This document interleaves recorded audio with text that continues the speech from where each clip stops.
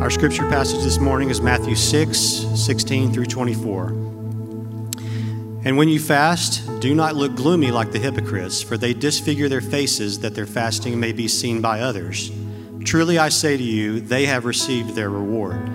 But when you fast, anoint your head and wash your face, that your fasting may not be seen by others, but by your Father who is in secret. And your Father who sees in secret will reward you. Do not lay up for yourselves treasures on earth, where moth and rust destroy, and where thieves break in and steal. But lay up for yourselves treasures in heaven, where neither moth nor rust destroys, and where thieves do not break in and steal. For where your treasure is, there your heart will be also. The eye is the lamp of the body. So if your eye is healthy, your whole body will be full of light. But if your eye is bad, your whole body will be full of darkness. If then the light in you is darkness, how great is the darkness? No one can serve two masters, for either he will hate the one and love the other, or he will be devoted to one and despise the other. You cannot serve God and money. This is the word of the Lord. Thanks be to God. You may be seated. Let's pray together.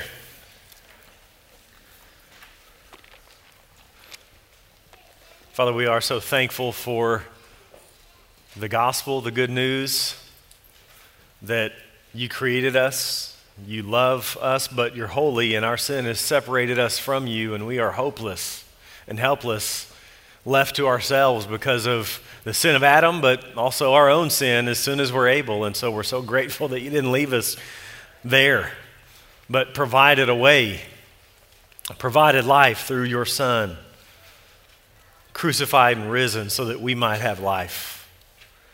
And God, as we move into the summer months, I pray that we would not check out the tendency, and the enemy would have us check out spiritually and just be spiritually lethargic. But I pray that that would not be the case for us here gathered this morning, and for the members that are traveling this weekend, that this summer would be a time of certainly travel and leisure, but spiritual intentionality and growth. And so that we wouldn't check out, but we could look back in August and think this was one of the more spiritually fruitful summers that I've ever had. Would you help us to do that?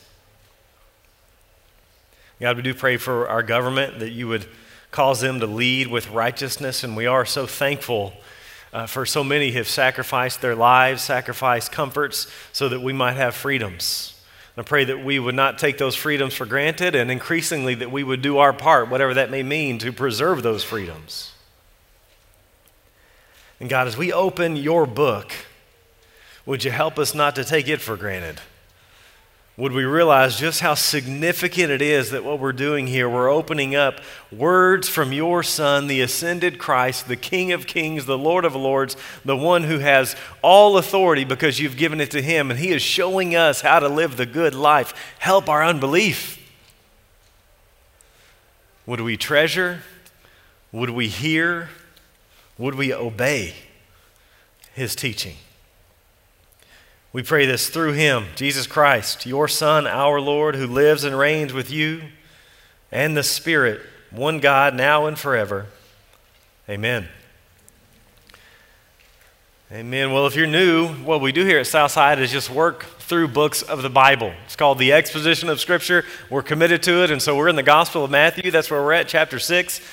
You can go ahead and open up there. If you're using a Bible there in the chair in front of you, it's page 761.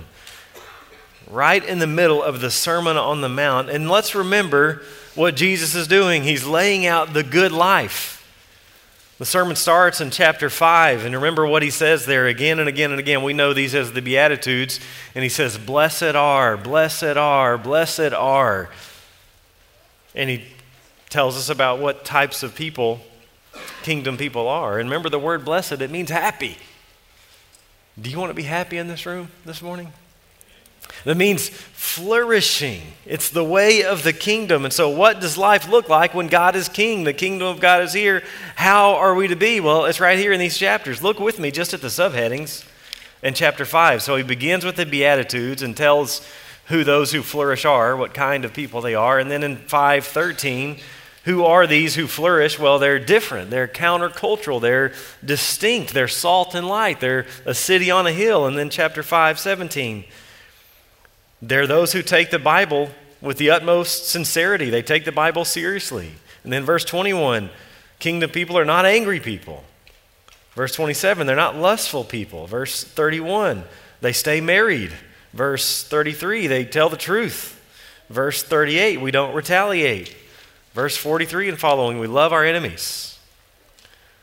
And then, transitioning to chapter 6, Jesus, this new Moses, this philosopher king, he lays out two ways that he's really going to lay out for the rest of the Sermon on the Mount. The way of the hypocrite and the way of what he called perfection. Not the idea that we never sin, but the idea of wholeness, maturity. And he says, don't be like the hypocrites. Look there at chapter 6, verse 1. Beware, he says, of practicing your righteousness before other people in order to be seen by them, for then you will have no reward from your Father who is in heaven. He warns us, and then he gives us three examples in chapter 6 of these three main acts of Jewish piety. So he starts, you can see they're broken by this phrase, when you. So it starts in verse 2, thus when you, and he mentions almsgiving, giving to the needy. And then in verse 5, and when you pray, and he talks about prayer, and we spent some time in the Lord's Prayer last week. And then in verse 16, and when you fast. So almsgiving, prayer, and fasting. And so this morning we're going to see that disciples of King Jesus live for God's glory, not their own, and they live in light of heaven. They're not merely earthly minded. And he does that by covering fasting and then stewardship. So look with me, Matthew chapter 6, verse 16. And when you fast, do not look gloomy like the hypocrites, for they disfigure their face, that their fasting may be seen by others. Truly, I say to you, they have received their reward. So Jesus mentions these hypocrites again. Jesus is most harsh towards the hypocrites. We're going to see it especially in chapter 23. And a hypocrite was a fake. They were a play actor. That's what the word originally meant, one who wore a mask. And we often think of hypocrites as those who say they act morally, they say they act religiously on the outside, but they're really not. They're really immoral people. That's true. It's true of the word. But in Matthew 6, we've seen that Jesus' definition of hypocrite is actually a little more nuanced. Jesus defines a hypocrite as a person who is moral on the outside, who is righteous in outward behavior, but doing so with wrong motives, doing so with the wrong heart. They're not immoral. They're the scribes and Pharisees. They're moral. They just don't have a heart that's actually for God. Their heart is actually still focused on themselves. That's what he's getting at in chapter 5, verse 20, when he says that our righteousness must exceed that of the scribes and Pharisees. They were the most externally righteous people around. Ours must be more. Why? Because ours comes from a heart that's been changed. That's why in these teaching we just looked at, that's why he says it's one thing not to murder in 5:21, but you don't even need to get angry. It's one thing not to commit adultery, but you don't even need to lust. That's what he means by you must be perfect, 5:48. Again, wholeheartedly committed to the Lord, not compartmentalized. That's what Jesus came to do. He came to get rid of the compartments in our lives. He came to change our hearts. He brings the new covenant where we get rid of these old stony hearts and have hearts of flesh. And so Jesus is warning, don't be like the hypocrites. They do it all for the wrong reason. They do all that they do for the praise of men rather than the glory of God. I mean, we just look at it. It's a big emphasis. Chapter 6, verse 1, they practice before other people. And then verse 2, when they give, they do it that they may be praised by others. And then in verse 5, when you pray, don't be like the hypocrites, for they love to stand and pray in the synagogues and at the street corners, that they may be seen by others. And then hear about fasting in verse 16. They do it so that they may receive their reward, that they may be known as fasting. That's their issue. They fast, but really only so that they can be seen fasting. They look gloomy and they mess up their face. They want to make sure others know. And Jesus says, well, they've already received their reward. Look at verse 17. But when you fast, anoint your head and wash your face, that your fasting may not be seen by others, but by your Father who is in secret. And your Father who sees in secret will reward you. Jesus says, rather fast in secret. Don't let others know. Wash your face. Freshen up. Don't try to look all gloomy. Don't try to solicit the praise of men. Ironically, especially in the age of social media, you'll often have now, not so much this year, but because of COVID, but you'll have Ash Wednesday services that kick off what? A season of fasting. And now what's the new trend? Let me take a selfie of myself with the ashes on my forehead. Look how spiritual I am. I want everyone to know that I'm fasting. Look, everybody, I'm doing the exact opposite of what my Lord commands me to do, but I'm really spiritual. I want you to know that. Believe it or not, this year, due to COVID, of course, you couldn't have a lot of Ash Wednesday services. So the Church of England launched an Instagram filter. I think we've got a picture. Here you go. Check that out. You couldn't make it to your service, but there's a filter so that you've got the cross however you go. Jesus says, no, wash it off. Don't let others know that you're fasting. The New Testament only mentions fasting a few times. It's in the Gospels and it's in Acts, never in the letters. And there's no direct command in the Bible for us to fast in the New Testament. But we see it happening. We see it happening. Jesus seems to be assuming that it would happen. In Acts it's happening. It's often connected to a season of prayer. What Jesus is really clear about here is it's to be done privately, not to show. And God will see, and God will reward you. Jesus appeals to reward again for the 9th time in this sermon. He says it again and again and again. Reward, reward, reward. They have the reward. Don't be that way, be this way, and then you'll get a reward from your Father who sees in secret. Jesus appeals to reward. Reward from God should be part of our motive. Is that part of your motive? Is that part of the reason you do what you do? Living for God's glory because it will be rewarded. Heaven will be more heavenly for those who are sold out to the Lord. Glory will be more glorious for those who are wholly committed to Jesus in all of life. And I don't think we need to think of like a bigger mansion. That's often the imagery we're given, right? I want to increase my square footage in my heavenly mansion. I don't think that's what we ought to be thinking in terms of material matters, but I think it's actually an increased capacity for enjoying Him. More joy, a closer presence to the Lord. So when you fast, don't do it to be seen. That reward is pathetic compared to true reward. And then he turns to stewardship. Disciples live for God's glory, not their own, and disciples live and spend in light of eternity. Look at verse 19. Jesus says, do not lay up for yourselves treasures on earth, where moth and rust destroy and where thieves break in and steal.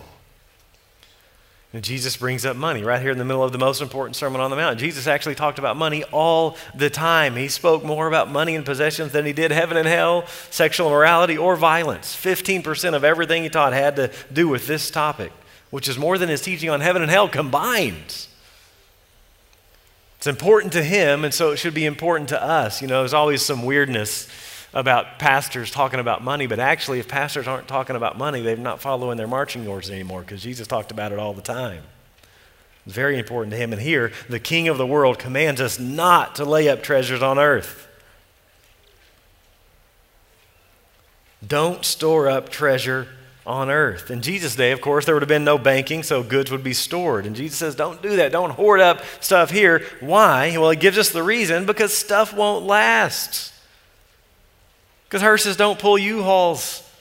Moth and rust destroy. Thieves break in and steal. Stuff breaks down. Kids, isn't it a bummer? You get all these Christmas gifts, get a lot of plastic. By March, it's broken, isn't it? Jesus said it would. Time erodes the material. Thieves take stuff. The point is, it's temporary. It's not going to last. So don't focus on storing up earthly wealth because you're ultimately wasting your time and effort. Listen to the Proverbs. Do not toil to acquire wealth. Be discerning enough to desist.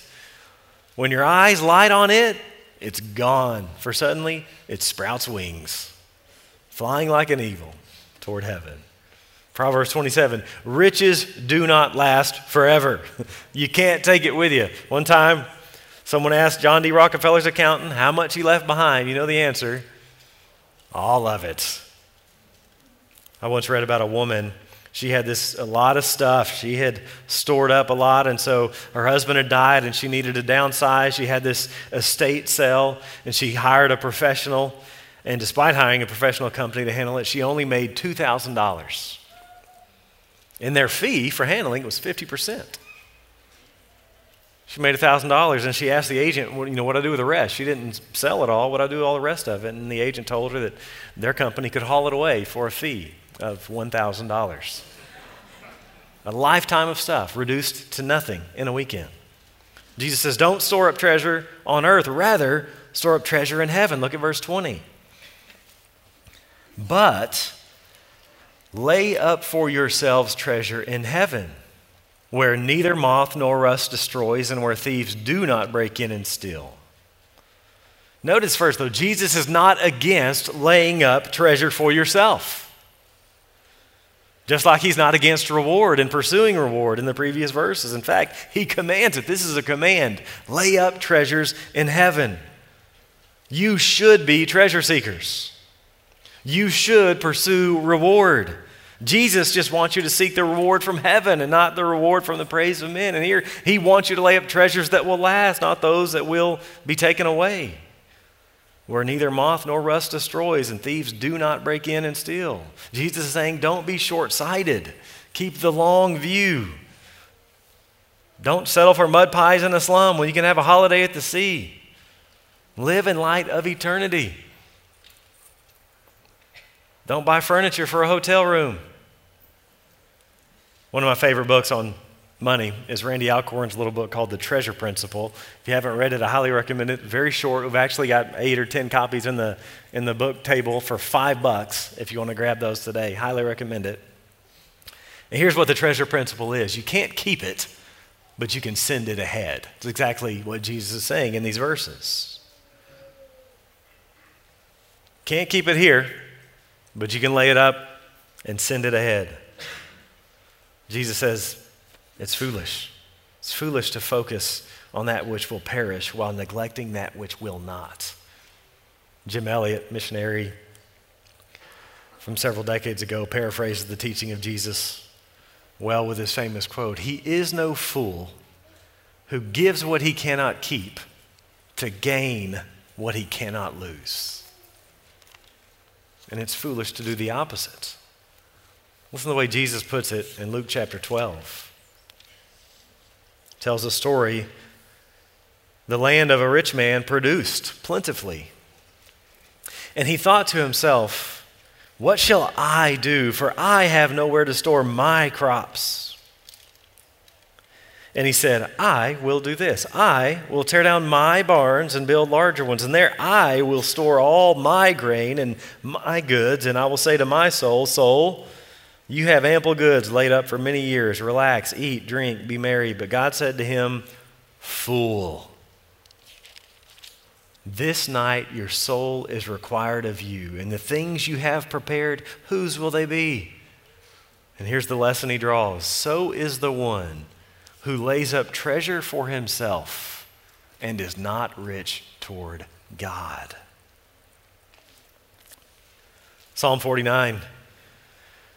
Be not afraid when a man becomes rich, when the glory of his house increases, for when he dies, he will carry nothing away. His glory will not go down after him. The Apostle Paul says much the same in 1 Timothy chapter 6, verse 6. But godliness with contentment is great gain.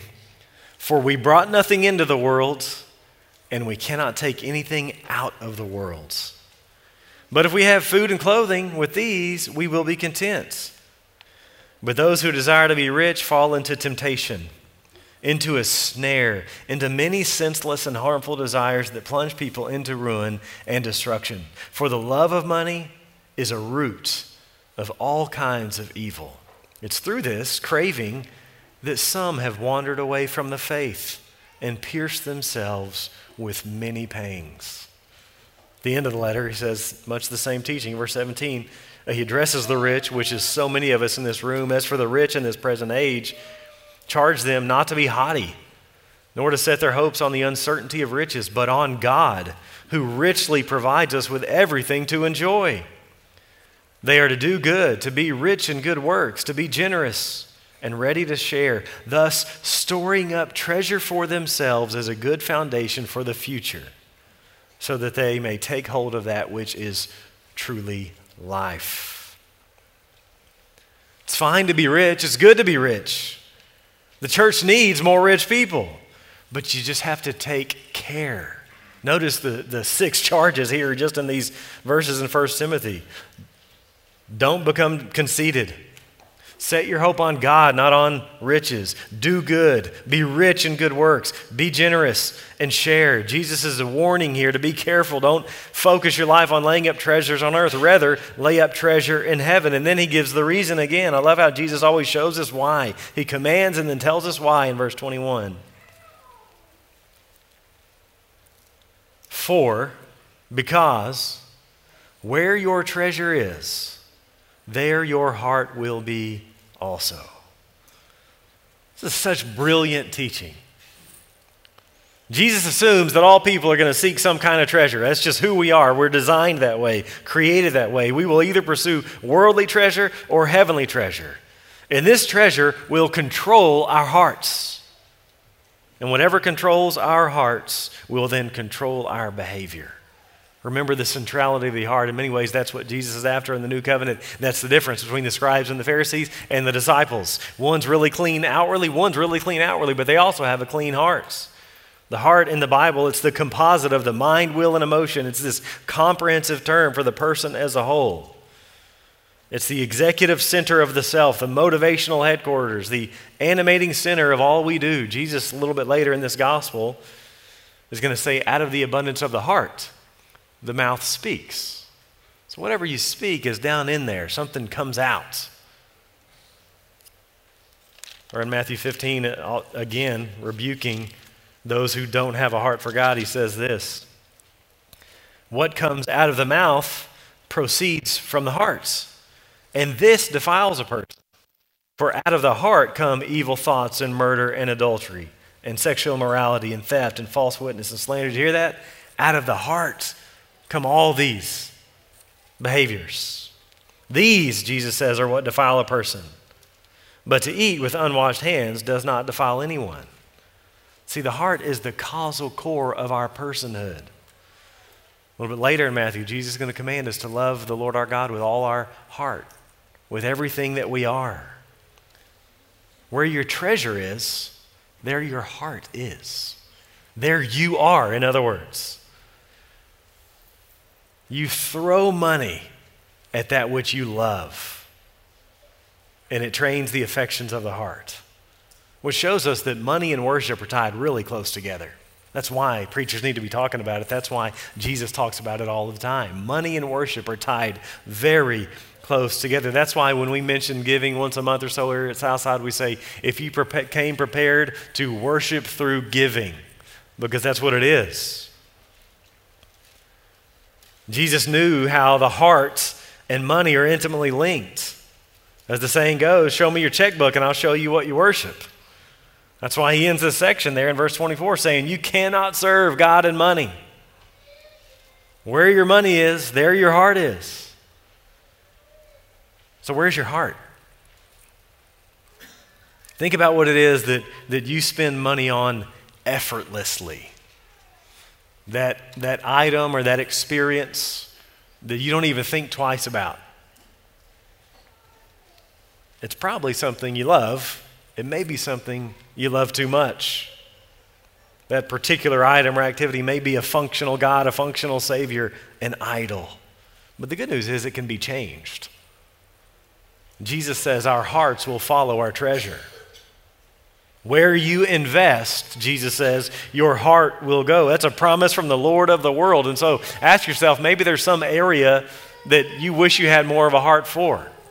You know what Jesus says? Invest there. Your heart will follow.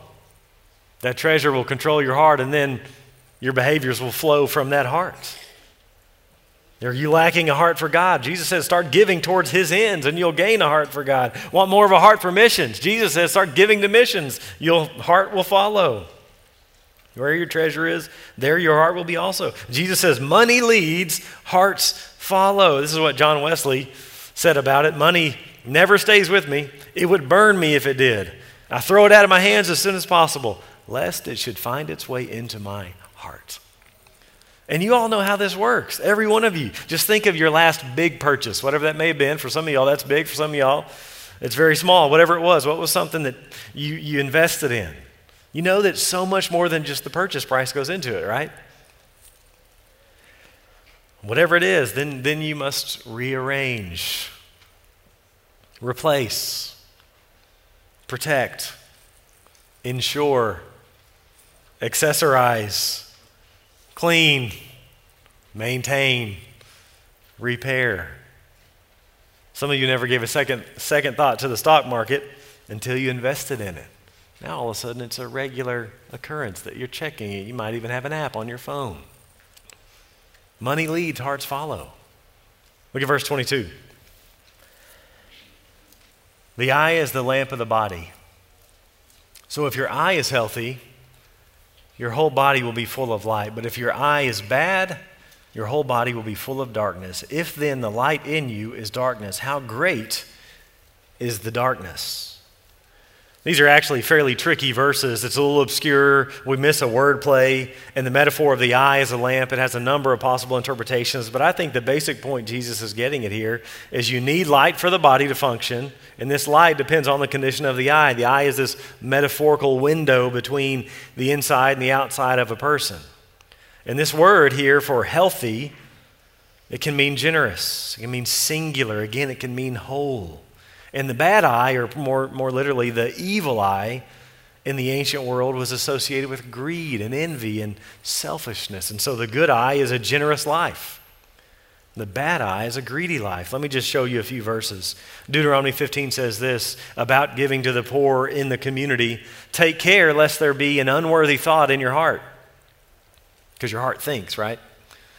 And you say, the seventh year, the year of release is near, and your eye looks grudgingly on your poor brother, and you give him nothing, and he cry to the Lord against you, and you be guilty of sin. A grudging eye is stinginess. Proverbs 23 says this, do not eat the bread of a man who is stingy. Real rigid translation would be a man whose eye is evil. He hastens after wealth and does not know that poverty will come upon him. Or even later in Matthew, there's a verse that most of our translations say it's a question, and it asks, do you begrudge my generosity? That's the question asked. But again, if you had a real rigid translation, it would say, is your eye bad because I'm good? It was this metaphor of greed. A bad eye, an evil eye, it's greed. And so here, the point is, the sign of spiritual health is generosity. A good eye. And so the warning here is don't be greedy. And then again, verse 24 sums it up for us. No one can serve two masters, for either he will hate the one and love the other, or he will be devoted to the one and despise the other. You cannot serve God and money.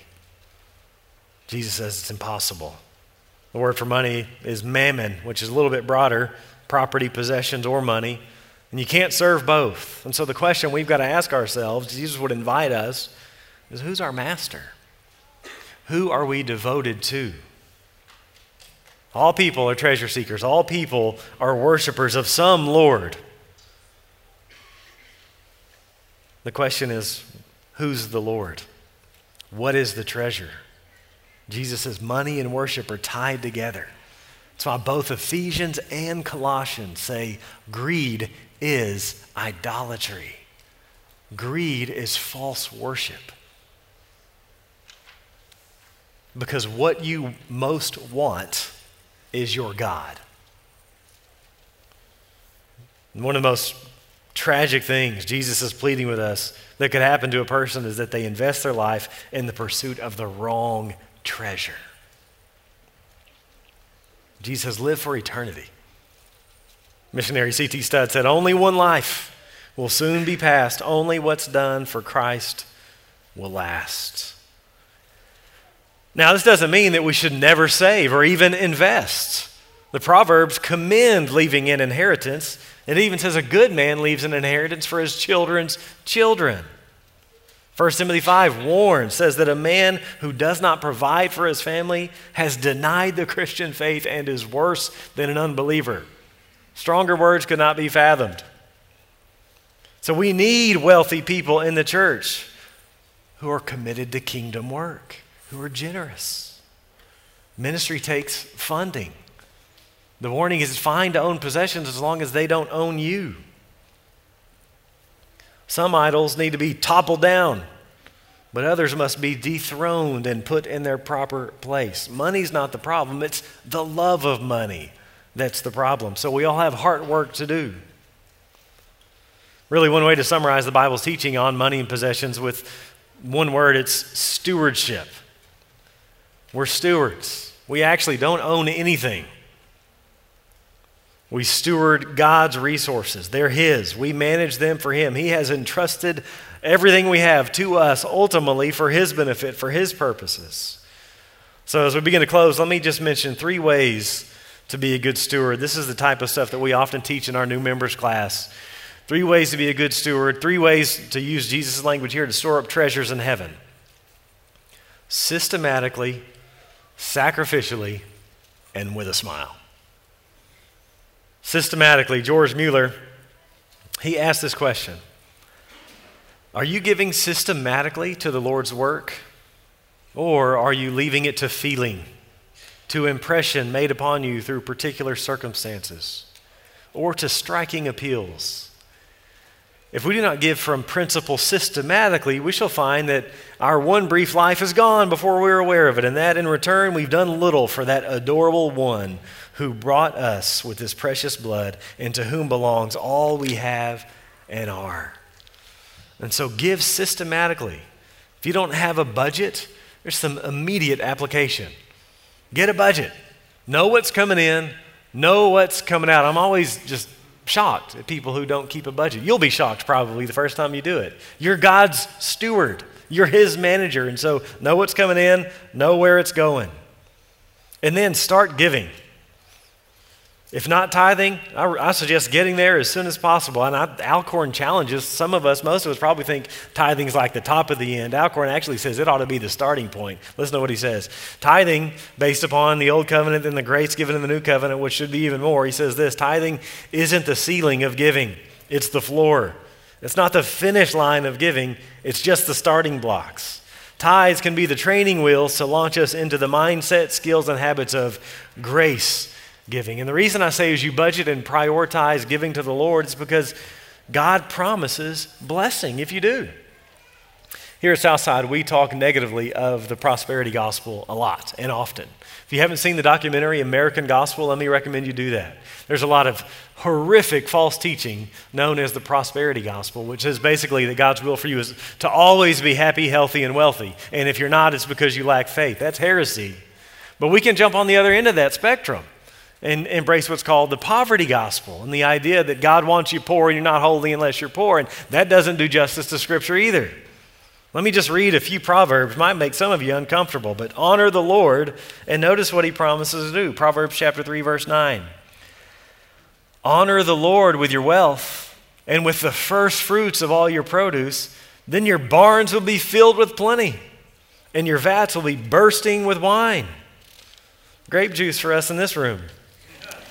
Proverbs chapter 10, verse 22. The blessing of the Lord makes rich, and He adds no sorrow with it. Proverbs 11, verse 24. One gives freely, yet grows all the richer. Another withholds what he should give and only suffers want. That is lack.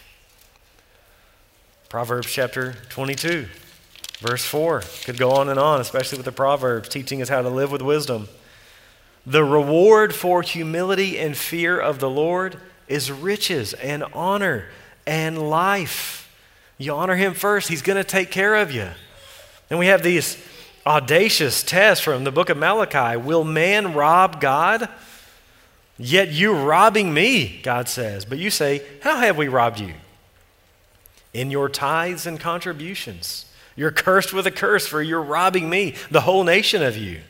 Bring the full tithe into the storehouse, that there may be food in my house, and thereby put me to the test, says the Lord of hosts, if I will not open the windows of heaven for you and pour down for you a blessing until there is no more need. Incredible promise. This might be the only place in the Bible where God says, test me. Give and he will bless you. Read a Dave Ramsey book. Ramsey might want to tweak some of his stuff, but generally speaking, they're good steps. His famous baby steps are these. Number one, save $1,000. Get $1,000 in the savings account. Number two, begin systematically. Let you read him to learn how, but pay off debt. Number two priority, get rid of debt. Debt is enslaving. Number three, get an emergency fund of 3 to 6 months of income so that tragedy strikes, you're going to be okay. And then his go like this: retirement, saving for college if you have kiddos, pay off your home. Whatever it looks like, here's my point. Get control of your life. One way to be a good steward is to get control of your financial life. Be systematic. Get a plan. And then second, sacrificially. Be a steward in terms of systems. Be a steward in terms of giving sacrificially. Well, what does that mean? What does that mean to give sacrificially? Well, the number is going to be different for everyone in this room. But the point is, though, give till it hurts. That's what the word sacrifice means. It means we'll have to say no to some other things. Love C.S. Lewis here. He says, if our expenditures on comforts, luxuries, amusements, etc., is up to the standard common among those with the same income as our own, we're probably giving away too little. If our charities do not at all pinch or hamper us, I should say they are too small. There ought to be things we should like to do and cannot do because of our charitable expenditure excludes them. End quote. So sacrificially, a giving Savior should have giving disciples. Really, there's a sense in which we're no more like God than when we're giving generously. God so loved, he gave. God is the giving God. It's what he does. And then third, give with a smile. 2 Corinthians 9:7, each one must give as he's decided in his heart, not reluctantly or under compulsion, because God loves a cheerful giver. What an amazing verse. Of course, God loves all his children, but there's this special sense here in which he loves people who give, not only give, but give with cheer, with a smile on their face. And the key really to be able to do this is believing everything that Jesus has just said. When we really believe this and everything the Bible teaches about stewardship, it's a joy to give, even when it's sacrificial.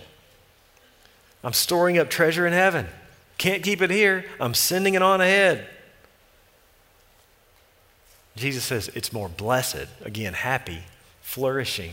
It is more blessed to give than to receive. You want more blessing in your life, right? Jesus gives you one ingredient here. This book I mentioned by Randy Alcorn, The Treasure Principle, it lays out 6 keys. I want to share them with you. It's kind of a way of summarizing this. Number 1, God owns everything. I'm his money manager.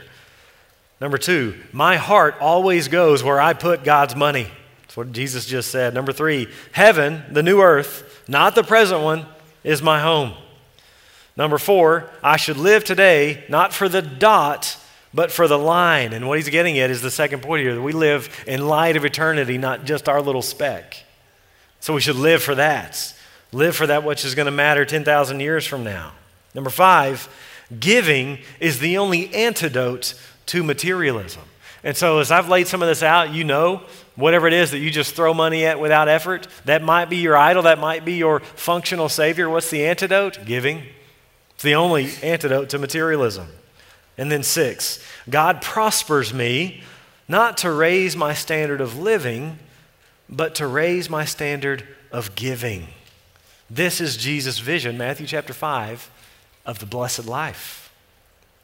Disciples of King Jesus live for God's glory, not their own and not for the praise of men, and they live in light of heaven, not focused only on this earth. We live with the end in mind. Jonathan Edwards is one of my favorite preachers. When he was 17, he wrote his resolutions, and here's one of them. Resolved that I will live so as I shall wish I had done when I come to die. It's a great resolution.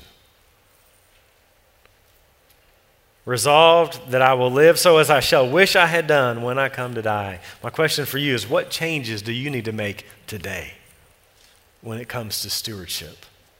Alcorn, at the end of his book, he exhorts us to ask ourselves this question. 5 minutes after you die, and you're face to face with the King of Glory, what will you wish you had given away while you still had the chance? Why not do it now? He is no fool who gives what he cannot keep to gain what he cannot lose. You can't keep it, but you can send it ahead. Do not lay up treasures on earth because it's not going to last. Rather, lay up treasures in heaven because it will. Let's pray.